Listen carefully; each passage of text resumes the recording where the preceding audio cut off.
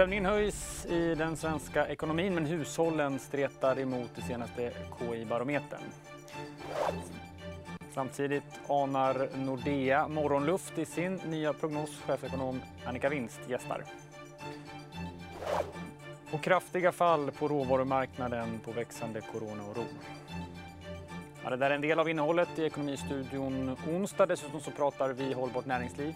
DIs tv-program som släpps varannan vecka. Framtidens odling, närodlat året runt.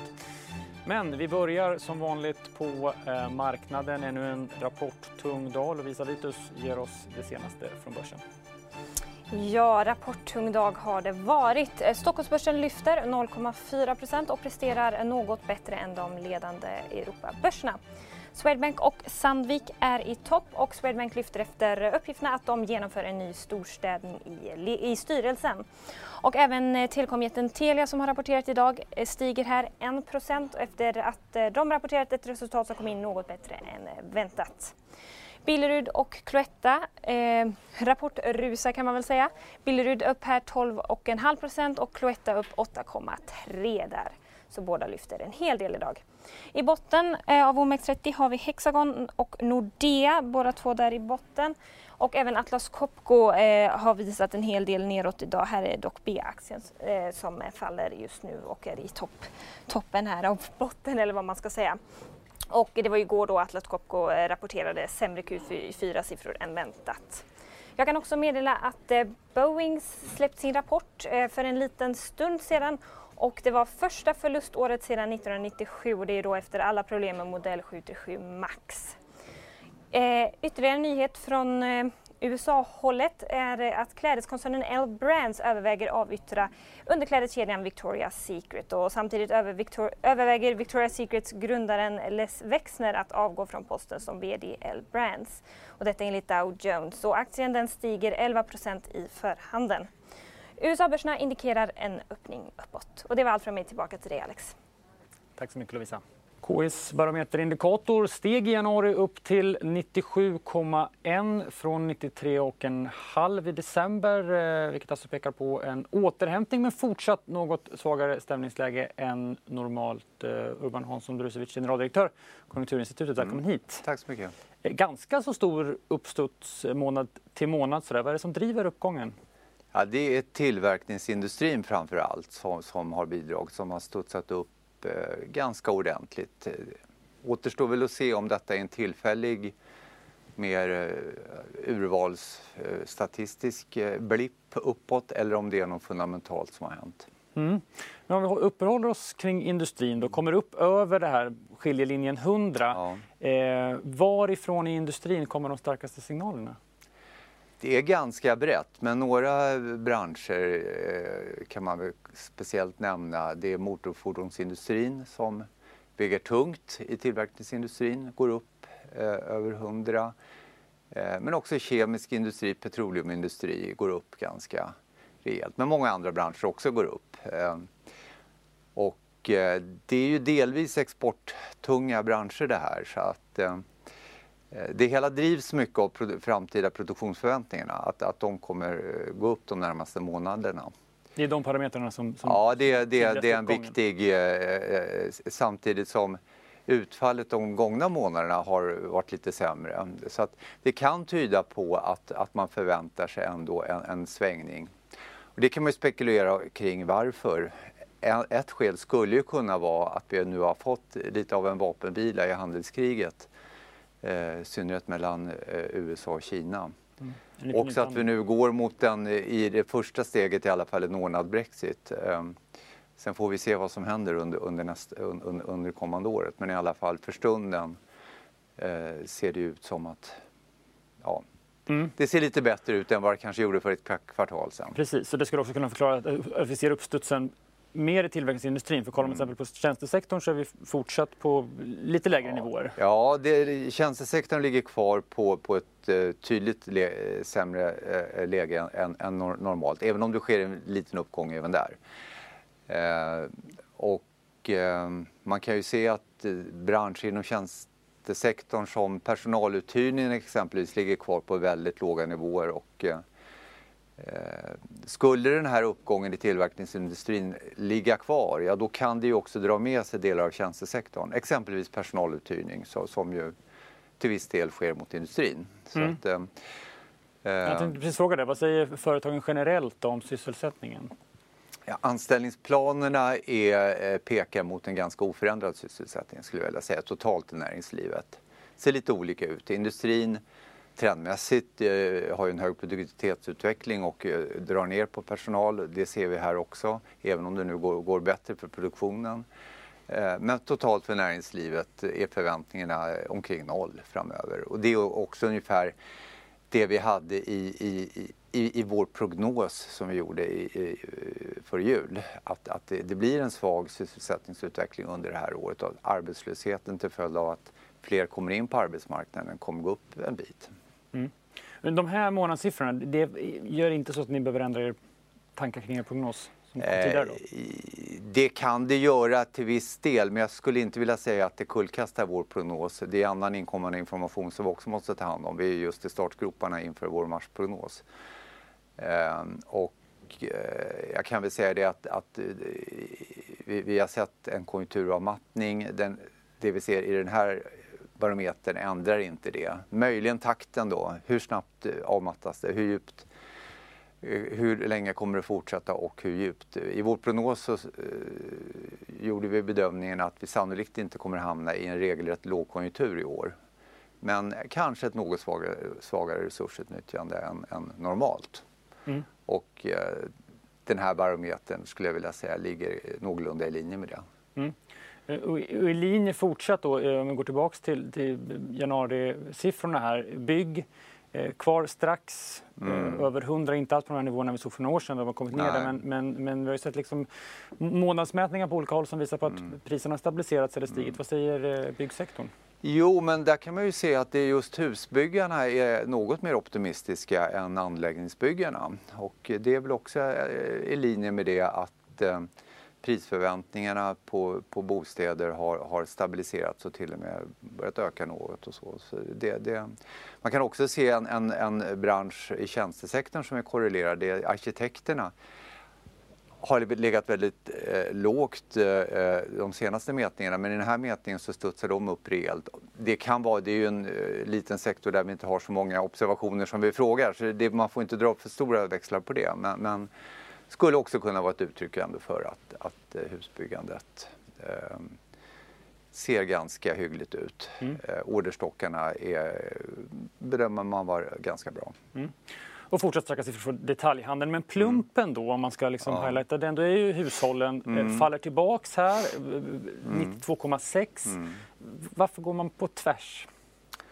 Ja, det är lite frågetecken varför hushållen är så pass dystra. Man har ju länge sedan prisfallet på bostäder varit dystra om makroekonomin, både i nuläget och framöver. Nu ser vi också en dipp i synen på den egna ekonomin. Där ligger dock nivån på en ganska normal nivå. Men tillsammans med att man inte ser att det är särskilt lönsamt med att köpa kapitalvaror, så visar vårt mikroindex att det är ett sämre läge än normalt hos hushållen när det gäller dem själva. Men makron är ju också, där är det ju ännu lägre. Ja. Tycks inte stämma om man jämför med andra länder som euroområdet och USA, där har ju också industrin och näringslivet, produktionen, förväntningarna och stämningsläget gått ner, men hushållen är ändå mer optimistiska än vad de är i Sverige. Och det är klart, Sverige har trots allt en ganska hög arbetslöshet. Det kan vara en faktor. Men ändå, disponibelinkomsterna utvecklas ganska väl. Vi räknar med att i reala termer så kommer disponibelinkomsterna i år och nästa år öka omkring 2%. Så utifrån sådana hårda parametrar så borde man inte vara så pessimistisk. Det kan ju vara en osäkerhet om bopriserna framöver, att man fortfarande är orolig för fortsatta boprisfall, även om vi inte tror att det är det sannolikaste. Räntorna skulle jag kanske inte tro att det beror, för att när vi frågar hushållen om deras ränteförväntningar så de har gått upp lite, men ungefär i linje med den höjning som Riksbanken gjorde nu, så att det ser inte så konstigt ut. Det kan vara också så, då får man ju spekulera lite i att det är en oro om samhällsutvecklingen i stort, inte nödvändigtvis den ekonomin som smittar av sig. Då tänker jag förstås på kriminaliteten och den typen av oro som skulle kunna möjligen smitta av sig. Men det är en ren spekulation. Det politiska samtalet. Ja, det är en ren spekulation. Spännande att följa när de kommer in här framöver. Och du till sist bara, du är också ordförande för Första AP-fonden, ska tillsätta en ny vd där. Kan du ge oss en liten update där? Hur går rekryteringen? Det går bra. Vi är ju en statlig myndighet, Första AP-fonden. Vi har ett öppet rekryteringsförfarande. Jag har haft en annons ute som tar slut nu i månadsskiftet. Och jag räknar med att vi kommer att ha rekryterat en ny vd under februari-mars. Sen vet vi inte, det kommer nog sannolikt ta ett tag innan den kommer tillträda. Men vi har en väldigt bra tillförordnad i form av Therese Isele som sköter det hela under tiden. Så att, jag känner mig trygg med det. Nu håller vi till godo ett tag till. Tack så mycket, Urban Osmanovic. Tack så mycket. Tack. Ekonomistudion stannar kvar på konjunkturspåret, men vi byter gäst. För storbanken Nordea släppte sin prognos under morgonen som andas morgonluft. Annika Winst, chefekonom. Nordea, välkommen hit. Tack.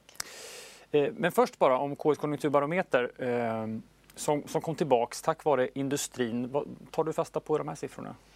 Ja, det var lite blandad kompott i den. En sak som stack ut, det var faktiskt Stockholm. Det kom ju också regionalrapporter där Stockholm och tjänstesektorn ser svagare ut faktiskt. Och Stockholm leder ofta resten av landet, så det var en liten varningssignal där. Andra sidan såg lite bättre ut från bygg. Nu då till er konjunkturprognos. Namnet säger en del. I höstas så hette den Från kylslaget till frost. Nu är namnet Varsamt framåt. Vad är det som har hänt? Vi har pratat lågkonjunktur i svensk ekonomi ungefär 2 års tid. Och nu är vi på väg ur den där lågkonjunkturen. Jag hör och ser fortfarande att folk säger att vi är på väg in i en lågkonjunktur. Men vår bedömning är på väg ur den. Och det handlar ju om tillväxten. Sen kan man ju ha fokus på arbetsmarknaden. Och då ligger ju den botten längre fram i tiden. Arbetslösheten kommer stiga och arbetsmarknaden försämras framöver. Men tillväxtmässigt skulle vi nog säga att vi passerar botten någonstans Q4, Q1. För det är ingen riktig fart under året i prognosen tillväxtmässigt. Men det tar fart. Ja, det börjar hösten. Alltså det börjar svagt och skälet är faktiskt exporten som går svagare nu, där vi tror att vi kommer få se svagare siffror. Exporten har ju faktiskt gått förvånansvärt starkt under hela den resan när omvärlden har gått svagt. Svensk export har faktiskt imponerat då, men nu ser det ut som det blir lite svagare där. Och det som drar nu är hushållen som gör comeback. Och i höst då så blir det både exportsektorn som kommer och hushållen. Och med tanke på att vi förmodligen får behålla nollränta under lång tid så är det också positiva stimulanser till både investeringar och byggandet. Just det, fortsatt stöd då för konsumtion. Och precis, vi har ju sett på bostadsmarknaden stabilisering och till och med prisuppgång. Starkare hushåll, stigande priser brukar ju gynna bygg. Så tar den också fart då? Nej, det faller. Alltså, vi har ju fortfarande en inbromsning, men det kanske inte blir riktigt lika djupt som man tidigare befarade. Och det är ju en positiv signal för byggbranschen och för investeringssidan att räntorna förblir låga. Men det viktiga i vår prognos nu, det är att hushållen gör comeback. Och det finns 2 skäl framförallt till ett. Och ett är ju bostadspriserna. Om man lägger bostadspriserna och konsumtionen på varandra, privatkonsumtion, så är det i stort sett copy-paste. Går det bra på bostadsmarknaden så är hushållen happy och är det oroligt där så blir man mer försiktig och vill spara mer.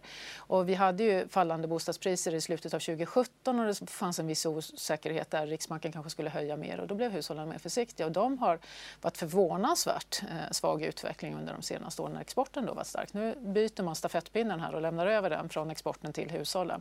Och då är bostadsmarknaden en sak, men man har också haft en fantastiskt stark förmögenhetsutveckling. Så de hushåll som har investerat både i bostäder och i fonder, aktiemarknaden har ju haft en väldigt gynnsam utveckling. Och tar man bara det sista tredje kvartalet 2019 och jämför ett år tillbaks, så ökade hushållens finansiella förmögenhet med 840 miljarder. Och för att sätta det i relation till någonting, så om man sätter det till disponibelinkomsten så är det 40% upp nästan på ett år. Så det är mycket pengar som hushållen nu har. Och i den miljön med fortsatt låga räntor och med en starkare förmögenhet så tror vi att man är lite mer konsumtionsbenägen. Mm. Vi fick som sagt den där räntehöjningen från Riksbanken och guidning om att den kommer nog ligga där väldigt länge, som du är inne på. Nu blir det låga räntor väldigt länge. Inflationen i prognos kommer liksom inte upp till Riksbankens mål ens i närheten av den. Vad kommer hålla den tillbaks? Ja, det blir en utmaning för Riksbanken och också skapa trovärdighet för inflationsmålet. Men det som har drivit inflationen när man har varit uppe och nosat på målet 2%, det är ju energipriser och det är kronan. Och nu går båda de förmodligen emot Riksbanken, det vill säga att energipriserna faller. Vi är extremt varmt väder i Sverige, vilket gör att vi får låga energipriser. Och det kan man se på lite olika sätt. För hushållen är ju det bra. Vi får ju mer pengar över att lägga på annat, för vi behöver inte köpa lika mycket uppvärmning till våra bostäder. Det blir negativt på BNP, för privatkonsumtion blir ju då lägre. Samtidigt så trycker det ner inflationen, men det kan ju också då trycka ner inflationsförväntningarna. Så att inflationen blir lägre på grund av att det är varmare ute. Och om Riksbanken nu säger att de ska ligga still på nollan, då kommer inte kronan försvagas mer, utan snarare kanske ligga stabilt på de här nivåerna. Då får man ingen draghjälp från kronan heller. Så att vår inflationsprognos är ju snarare att man ligger runt 1,5 och kanske till och med under det. Vilket skapar utmaningar för Riksbanken. Och ytterligare en viktig poäng där Riksbanken har ju länge sagt att man för den här extrema politiken för att man vill skapa förtroende för målet. Men det vi nu ser är att inflationsförväntningar på 5 års sikt, alltså det som är viktigt för Riksbanken, de viker. Och trots att man då har haft inflationen på målet så genomskådar man det här och är bekymrad. Och det kommer ju skapa press på Riksbanken framöver att agera. Mm.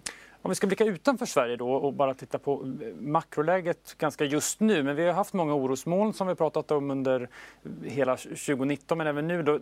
Något vi inte säger så ofta nu är recession, men USA-Kina-handelssamtalet där, USA-Iran, Hongkong och sen nu plötsligt så pratar vi om coronaviruset. Hur bedömer du riskerna där ute? Riskerna är fortfarande stora och jag tycker väl kanske att finansmarknaden har borstat av sig de andra riskerna lite för mycket. Alltså Brexit, ja, de kommer lämna den här veckan, men man har ju inte löst avtalen, så det är mycket kvar där. Iran-konflikten finns ju en risk att den kommer tillbaks.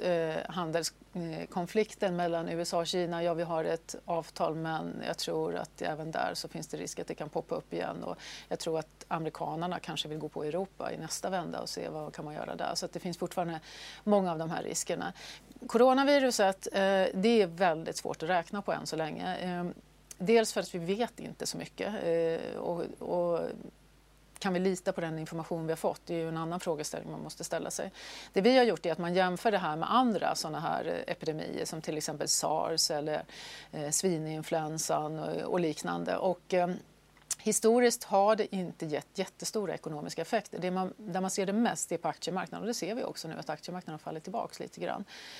Man ser inte särskilt mycket i valutamarknaden och så ser man lite grann i räntemarknaden. Det som har hänt nu är att faktiskt räntemarknaden har agerat mer än vad de gjort de andra gångerna. Men jag tror också att man ska komma ihåg att om man jämför idag med till exempel 2009 då vi hade fågelinfluensan eller 02-03 när vi hade 2 andra epidemier, så är ju informationsspridningen och kommunikationen mellan människor idag totalt annorlunda. Så att även om kinesiska myndigheter försöker begränsa informationen, så har vi ju sociala medier som jobbar på ett helt annat sätt, och det gör att vi får mer information. Och den behöver ju inte vara riktig, men det skapar ju ändå stress i systemet. Mm. USA då, en ledande indikator för resten av världen. Där har vi dels ett presidentval som kanske kan då motverka oron, eller kan det ge stöd för ekonomisk utvecklingen? Historiskt har det gjort det. Historiskt är det så att valår har högre tillväxt och finanspolitiken brukar vara mer expansiv. Frågan är om Trump lyckas med det den här gången. Han kommer förstås vilja både stimulera konjunktur- och aktiemarknaden. Men man ska komma ihåg att han brände rätt mycket finanspolitik redan i början av sin mandatperiod, de första åren. Och i 2018 så tappade han ju representanthuset. Han förlorade ju majoriteten där. Och han är beroende då av att han ska få upp sina förslag, där republikanerna ska få upp sina förslag och också få igenom det, och det är lite svårare. Så att det är mäckigare än vanligt att stimulera amerikansk politik. Och vår prognos är att USA är en av de regioner och länder som faktiskt blir sämre innan det blir bättre. Vi tror att botten ligger senare där än både i Sverige och Europa. Och att de kommande siffrorna första halvåret i år, det kommer att visa sämre indikatorer. Däremot de framåtblickande indikatorerna, de har redan börjat vända upp. Så det är makrodata som kommer komma in sämre medan förväntningsindikatorerna kommer nog att se ljusare ut framöver. Okej, men de ska ner och vända. På tal om USA, centralbanken där, Fed, kommer med ett räntebesked ikväll. Det finns väl ingen förväntan att vi får något nytt räntebesked än att det ligger kvar. Men vad är både din syn på hur centralbanken ska agera kommande tiden, men också ditt fokus på kvällens besked? Om vi börjar med kvällen så är det ganska naturligt. Amerikanska centralbanken höjde först räntan 9 gånger och sen sänkte man räntan 3 gånger. Och nu har man sagt att nu vill man vänta och se. Och det är ju naturligt. Har man gjort förändringar i snabb takt så vill man se vilken sorts effekt har det fått. Man ska också komma ihåg att Fed jobbar med sin balansräkning. Man köper treasury, korta papper. Och man har öst ut ganska mycket pengar i systemet den senaste tiden. Så att man stimulerar även om man inte agerar med räntan. Och då behöver man se vad får det för konsekvenser. Om det är så att makrodata blir väldigt mycket sämre, ja, då kan de mycket väl komma tillbaka och sänka räntan en gång till. Och då gör man förmodligen det under första halvåret någon gång. Men är det så att de här förväntningsindikatorerna som vänder uppåt och gör att man blir lite mer konsumtionsbenägen och investeringsbenägen, ja, då kommer nog Fed att avvakta och då är man klar. Tack så mycket, Annika Winst. Tack. Coronavirusets utbredning i Kina, fokus såklart, och som ni hör en X-faktor för världsekonomin och Kinas ekonomiska tillväxt kan komma att sjunka ner till 5% eller lägre under första kvartalet enligt en rapport från en statlig kinesisk think tank. Det rapporterar Reuters om. Prognosen bygger på antagandet att utbrottet toppar i mitten av februari och upphör i slutet av mars. Under dagen så har flera globala bolag meddelat att man stänger ner sina verksamheter i Kina. Starbucks stänger tillfälligt ungefär hälften, 2000 av sina verksamheter i landet. Toyota har sagt att man håller stängt till slutet av nästa vecka. Vi har sett kraftiga marknadsreaktioner, prisfall på ökad oro för virusutbrottet. Och vår reporter tog frågan ut på stan. Är du orolig över att coronaviruset ska sprida sig till Sverige? Nej, jag har ju hört ganska mycket om det och man hör ju att smittspridningen ökar och antal dödsfall. Men för svensk del och för egen del är jag faktiskt inte det minsta orolig. Om det skulle ta sig till Sverige, hade du blivit lite mer orolig då? Ja, kanske, men vi har ju haft motsvarande virus vid ett antal tillfällen och det är klart äldre och sjuka personer kanske kan drabbas. Men jag tror att de allra flesta av oss behöver nog inte oroa oss för det. Nej, inte speciellt. Jag tycker det känns som att mediespridningen har varit väldigt duktig på att sprida just oro snarare än fakta. Så det skulle vara bra ifall vi fick lite mer fakta. Ja, jo, men det är man väl. Ja, alltså man är alltid orolig när det kommer såna lite läskiga, farliga sjukdomar och virus. Ja, visst är man det, men det känns som att de har ganska bra koll på det i alla fall med att ringa in det så att det inte blir så farligt. Så att de fångar upp det i alla fall. Jag tänker att sådana här saker blir så hypade i början. Och nej, det rör mig inte i ryggen. Det finns andra saker som man kan oroa sig för. Om de skulle rapportera att det har spridit sig till Sverige, hur skulle du känna då? Jag hade nog varit ganska obrydd, tror jag, tyvärr. Jag har småbarn också, så vi är ändå... Alltså, vad kan vara värre än att ha barn på föris i januari, februari? Ja, stockholmarna verkar ju inte särskilt oroliga över att viruset ska sprida sig till Sverige. Tillbaka till studion. Coronaviruset fortsätter i fokus när smittan nu blivit större än vad SARS-utbrottet var. Dödstalet stiger också över 130 de senaste rapporterna. Vi har sett att världens börser skaka. Framförallt har det också syns på råvarumarknaden. Oljepriset har fallit kraftigt. Den senaste veckan handlas nu för $60 fatet. Därför bra att Christian Kopfer, råvaruanalytiker från Nordea, är här. Christian, vi kan väl börja med oljan. Den här nedgången vi sett, är den direkt styrd av virusutbrottet vi ser i Kina? Ja, väldigt mycket så. För det man ska komma ihåg att strax före det här eskalerade, om man får kalla det så var råoljan i en ganska positiv trend. Det var ganska mycket optimism på oljemarknaden att balansen mellan utbud och efterfrågan skulle faktiskt tilta över till att vara tajt eller mer åt att det snarare blir lite brist än överutbud. Vilket har drivit upp prisbilden. Och så kom då situationen med viruset i Kina och det är absolut en väldigt stor anledning till att priserna har kommit ner rejält. Nu är det då man prisar in, är det minskad efterfrågan på olja? Absolut, ja, men det är precis det handlar om. Utbudet är ju vad det är över tiden, medan det här är en efterfrågestyrd oro. Och en väldigt stor del av världens efterfrågan på råolja kommer från kinesiska kunder och minska transportviljan eller den sektorns efterfrågesida i Kina och även flygindustrin är också något som påverkas kraftigt och det är orosmässigt och det är också en ganska stor drivare av efterfrågan på olja så det är efterfrågestyrt och inte något annat här. Det här utbrottet då, som nu i sin linda, eller det kanske kan bli värre för att se det här utvecklas, men vi har ju en spelare här, till exempel OPEC, som har sina produktionsbegränsningar och som inte vill se priset röra sig hur som helst. Vad kan de göra? Vilken spelare är de i den här utvecklingen? De kan göra ganska mycket, ska man ha klart för sig. Det är en väldigt stor anledning till att vi har haft förhållandevis, kallar det för stabila priser den senaste säg 2 åren eller något sådant. Det ska jag säga, det beror på väldigt mycket på OPEC. För det är egentligen den enda kraften bakom att kunna och vilja stabilisera marknaden. Dels så är de så pass stora och nu pratar man ju också numera om OPEC+, vilket innebär att man också inkluderar Ryssland. Och då har du då 2 av de 3 största producenterna i världen, det är ju Saudiarabien och Ryssland, står ungefär för 10 miljoner fat vardera per dag. Den tredje är USA, men de är ju utanför det här samarbetet. Så OPEC Plus har ju tagit på sig den viljan och kraften att kunna balansera marknaden om det inte är så att kallar det för efterfrågan rör sig något som är extremt håll. Så på kort sikt och framåt här, nu har vi sett en ganska rejäl prisnedgång. Går det att tala om någon gräns för liksom när aktörer, de största aktörerna OPEC Plus, agerar mot om viruset fortsätter sprida sig, vi kanske ser mer oro, ytterligare prisnedgång, eller vad ska oljepriset härifrån? Nej, jag är ganska säker på att de kommer att agera. Det är bara att det kommer att ta ett tag. Man ska komma ihåg att råolja är en råvara såklart, men det handlas också väldigt mycket det är väldigt mycket finansiellt inslag i priserna. Väldigt stor del av den totala råoljan som handlas, terminer som handlas är finansiella kontrakt. Och en mindre del är de fysiska kontrakten. Det vill säga de som verkligen hamnar hos en konsument i slutändan. Va? Och det innebär att det som vi ser nu är väldigt i mångt och mycket ett resultat av förväntan. Eller oro kan vi kalla det för.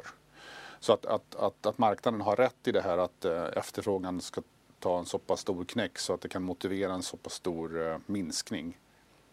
Det får vi se. Det är väldigt, väldigt oklart. Men vad jag däremot tror är att om det skulle, och det är det som jag också tror, och vad OPEC kommer att titta på, det är att om det kommer få en sådan effekt. De tittar ju på balansen, inte så mycket på prisbilden utan snarare på balansen. Ser de att den här situationen leder till ett för stort utbud av råolja kontra efterfrågan på densamma, då kommer de väldigt hög sannolikhet agera. Och vrida i kranarna? Ja, vrida åt kranarna. Ja. Och begränsa situationen. Man vill ligga på någonstans $65-75. Okej. Så det finns också en chans att oljepriset ska studsa upp härifrån, förutsatt vad som händer i utvecklingen i Kina. Men samtidigt i allt detta då, vi har ju också rapporter som kommer och som talar om framtiden och konjunkturläget som också driver efterfrågan. Vad har de att spela i det här? Vad får du för signaler när du läser bolagsrapporterna? Nej, men jag tycker att jag tittar på råvarusektorn såklart då, och det är den sektorn, som jag ser det, så är det den sektorn som känner av konjunkturerna bäst och tidigast. För det är den som ligger längst närmast rälsen eller längst ner i värdekedjan. Och jag tycker mig se, nu har rapportsäsongen precis startat upp här så det är kanske lite tidigt, men de signalerna som har kommit så här långt igår och också idag på morgonen tycker jag tyder väldigt mycket på att det blir bättre och inte sämre. Och att då den väldigt svaga avslutningen på 2019 följs av en återhämtning här under året. Men med den friskrivningen av att vi vet inte vad som händer på den kinesiska sidan. Just återigen kopplat till coronaviruset. Men om vi tittar på den underliggande efterfrågan så tycker jag väldigt mycket pekar på att det blir bättre. Om vi lämnar oljan och går över till metaller så har vi också sett ett kraftigt fall i kopparpriset. Är det också direkt styrt av Kina och virusutbrottet? Ja, men väldigt mycket här vi ser här på skärmen. Tagit en rejäl knäck här. 10% nästan på väldigt kort tid. Hur viktig är Kina då för kopparmarknaden? Mycket, mycket viktig. Av det skälet att ungefär 50% av den totala kopparefterfrågan styrs från kinesiska företag. Så den är jätteviktig. Och så det här har vi ju en direkt koppling i detta här. Va? Koppar började här i höstas i linje med en del andra indikatorer som vi såg pekade på just det som vi nu ser som bolagen bekräftar. Ofta så brukar ju bolagen kanske märka, råvarumarknaden brukar känna av det först och sen känner bolagen av det. Och råvarorna bottnade faktiskt redan under andra halvåret 2019. Det har varit en ganska bra trend överlag, både på koppar, på zink, stål, den typen av väldigt konjunkturkänsliga råvaror. Olja till exempel också som vi pratade om här tidigare. Så att det är helt enligt spelplanen skulle jag säga, alltså, som det brukar se ut i den här ska man säga, fasen som vi är i konjunkturen. Så den svaghet som vi nu har sett, väldigt förknippad med den virussituationen. Så återigen då liksom, utvecklingen vi kommer få från Kina gällande virusutbrottet kommer att spelas direkt i prisbilden här. Så att får man grepp om detta så kan vi se kopparpriset komma tillbaka. Ja, det är nästan säkert att det kommer att göra det om situationen stabiliseras. Återigen då tillbaks, koppar är egentligen precis som råolja. Det handlas på finansiella kontrakt och det speglar väldigt mycket folks rädsla, oro eller förhoppningar. Och det innebär att de priserna som vi ser nu, det har egentligen ingen funktion alls i hur efterfrågan ser ut nu. Utan det har ett resultat av oro hur efterfrågan kommer att se ut den kommande 1, 2, 3 kvartalen. Så det är en förväntansbild som man nu bygger in i råvarorna. Alltså med väldigt mycket oro ska jag säga.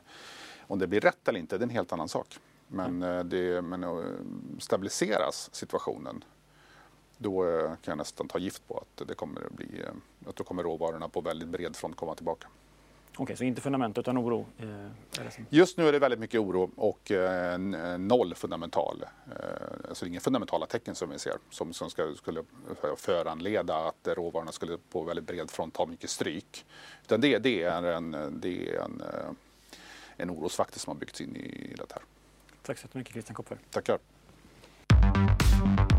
Lönsamhet, miljö och socialt engagemang. Ja, i DI-TV-programmet Hållbart näringsliv tittar vi närmare på hur näringslivet ökar avkastningen och ställer om inför framtidens utmaningar. Vi möter företagsledarna som berättar om utmaningarna, möjligheterna och visionerna. Hållbarhet innebär ju att vi sänker kostnader. Vi tillverkar ju egentligen hållbara metaller och egentligen bara metaller som behövs för det hållbara samhället. Teknik i sig kommer vara en av de främsta lösningarna på många av de utmaningar som världen står inför. Dessutom får ni förvaltarnas bästa tips för hållbar avkastning för både privatsparare och för professionella investerare.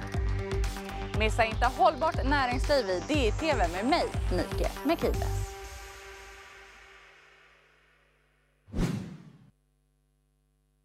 Det är onsdag och det betyder i alla fall den här onsdagen också ett nytt program av DI-TVs Hållbart näringsliv. Programledare Nike Mekides är här. Vad ser vi fram emot i programmet? Det är ett fullspäckat program, men bland annat så har jag varit och spanat in växtkamrar, så kallade grow-in chambers. Jag ser din blick där. Ja, växtkamrar, vad är det? Nej, men vad heter det? Den nationella livsmedelsstrategin är att man till 2030 ska öka produktionen av livsmedel i Sverige.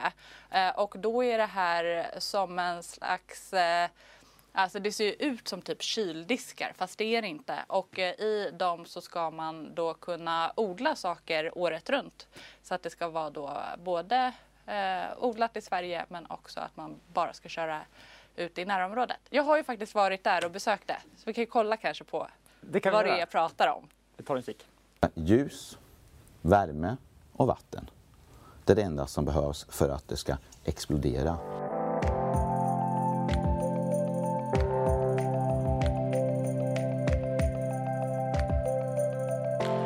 Det brukar ta månader för ärtor att växa upp i Sverige, men här på Growing Chambers så tar det bara 5 dagar från att ärtorna ser ut så här till att de ser ut så här. Det ersätter importgrönt, vill jag väl säga, för grönt finns i butikerna även nu på vintertid. Det är bara det att det kommer väldigt mycket utifrån vårt land. Dels är det ju lokalodling då, till de som vill producera ärtskott och andra skott till affärer. Och sen så vänder vi oss också till agrosidan där man kan ha det till djurfoder. Growing Chamber är en sluten växtkammare där värme, vatten och ljus med hjälp av en programvara optimeras för att olika grödor ska kunna växa. På så sätt kan man odla lokalt året runt. Något företaget Lokalodlat menar bidrar till riksdagens ambition att öka den svenska odlingen. För att nå mer odlat i Sverige så behöver man olika satsningar på att ta ner dels kostnader men också öka förädlingsgraden. Man behöver få mer värde, man behöver få mer betalt för sina produkter så man får en god lönsamhet. Growing Chambers kan franchisas och just nu samarbetar man med flera butiker i Stockholmsområdet. Målet är att inom ett år finnas på 50 orter runt om i Sverige. Det är ju skalbart på det sättet att vi har en modul kan man säga här då, som passar för en egenföretagare om den vill starta att driva det här. Den kan ju också, om den bor på en större ort, ha flera kamrar. Och i och med det så är det ju skalbart på det sättet att det bara lägga dit. Varje modul lever sitt liv. Men vår vision är ju att man ska odla lokalt och konsumera lokalt då. Enligt Jordbruksverket kan växtkamrar utgöra ett bra komplement till odlade säsongsgrödor. Men man poängterar att det är viktigt att göra en livscykelanalys för att säkerställa hur hållbart det är. Vi försöker verkligen trimma våra anläggningar till att vara så miljövänliga som möjligt. Klimat och miljö tänker vi hela tiden på. Men på vilket sätt skiljer sig det här från ett traditionellt växthus? Ja, ett växthus tar ju enormt mycket mer värme än det här, en liten växtkammare. Vi behöver knappt ingen värme, tillsätta värmen. Väldigt, väldigt lite. Och som du ser så använder vi LED-belysning, tar ingen energi alls. När det gäller vatten så tänkte jag själv att vi var 6:e timme tar en liten dusch på 15 sekunder. Inte alls mycket vatten. Spännande. Framtidens sätt att odla lokalt. Absolut. Var man vill, låter det som. Ja. Vad bjuds det med på i programmet? Nej, men som jag sa, det är ett späckat program. Bland annat så kommer Swecos nya hållbarhetschef till programmet och pratar om deras klimatmål. Vi pratar också med Nasdaqs hållbarhetschef om BlackRocks meddelande tidigare här i januari. Och så har vi investeringstipset där Nordeas förvaltare John Hernander kommer och berättar om lite case att hålla ögonen på. Verkligen fullspäckat. Hela programmet det hittar ni såklart på sajten DTV Hållbart Näringsliv. Ekonomistudion går mot sitt slut. På tal om att vi pratat om olja idag, det kommer uppgifter nu precis som en möjlig attack på Saudi Aramcos anläggningar i Saudiarabien. Enligt Bloomberg så är det Houthi-rebeller som genomfört en attack på oljemarknaden. Så ser vi inga jättestora reaktioner på priset. Oljepriset steg snabbt 1% men backar nu något. Oljan handlas fortsatt kring $60 fatet, men det där får vi fortsätta att följa. Vi har kommit fram till sista raden annars där vi kan konstatera att budgivningen på tv-rättigheterna till Premier League är igång. Nent Group bakom Viasat har haft rättigheterna sedan 2010 i Sverige, Danmark och Norge Frågan är om de har råd att säkra dem igen. Konkurrensen är hård och en spekulation är att Telia som nyligen köpte Bonnier Broadcasting kommer att ge Nent en tuff match. Discovery som har rättigheterna för Allsvenskan lurar i bakgrunden. Prislappen den kan landa uppemot 5 miljarder kronor enligt DIs krönikör Olof Lund. Det är dyrt med fotboll. Också se om det blir dyrare än abonnemangen. DI-TV, det får ni gratis. Fortsatt idag med nyheter klockan 4 och imorgon hela uppstället. Morgonkoll, Rapportmorgon, Volvo och H&M med flera kommer med rapport. Börsmorgon och så Ekonomistudion klockan 2:30. På återseende.